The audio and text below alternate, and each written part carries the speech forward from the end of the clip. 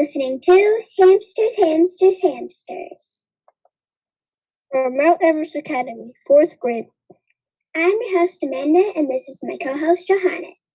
Today we are talking about hamsters. They are just one of the many choices of small, cute pets. But which one is the best? We think it's the hamster.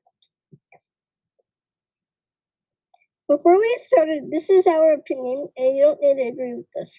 But please listen to our reasons. Have you guys had a pet before? A class pet, perhaps? What was it? Let us know.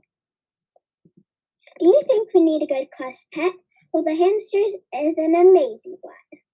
I think we should get a hamster as a class pet, and here are the reasons. What is the first one? Hamsters are nocturnal animals, so they won't be a disturbance in our classroom. We will be able to do our work easily because they won't be running around the classroom. What is the next fact? They need a nice home. We need to get things, a cage, tubes, food, water, toys, and much love. We are an active class, so we can get all of that stuff for it. Make sure to also clean the cage. We don't want a messy cage with poop all over it for our hamster.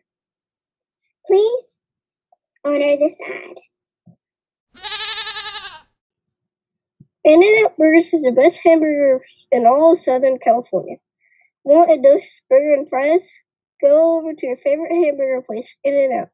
They also have delicious milkshakes, and if you're a vegetarian, you can get a veggie burger. Go down the street to your In-N-Out now. Next fact now. They are clean. They only use 1/4 of the cage as a bathroom. And they don't like other hamsters, so we can just get one. We love hamsters, but 2 is just too many sometimes. The hamsters will fight, so we can just get one. 2 is just too many. By just getting one, it will reduce the cost of the classroom pet. The best of all, they are cute. These are some good reasons why we should get a hamster as a class pet. Hamsters, hamsters, hamsters. What do we like? Hamsters!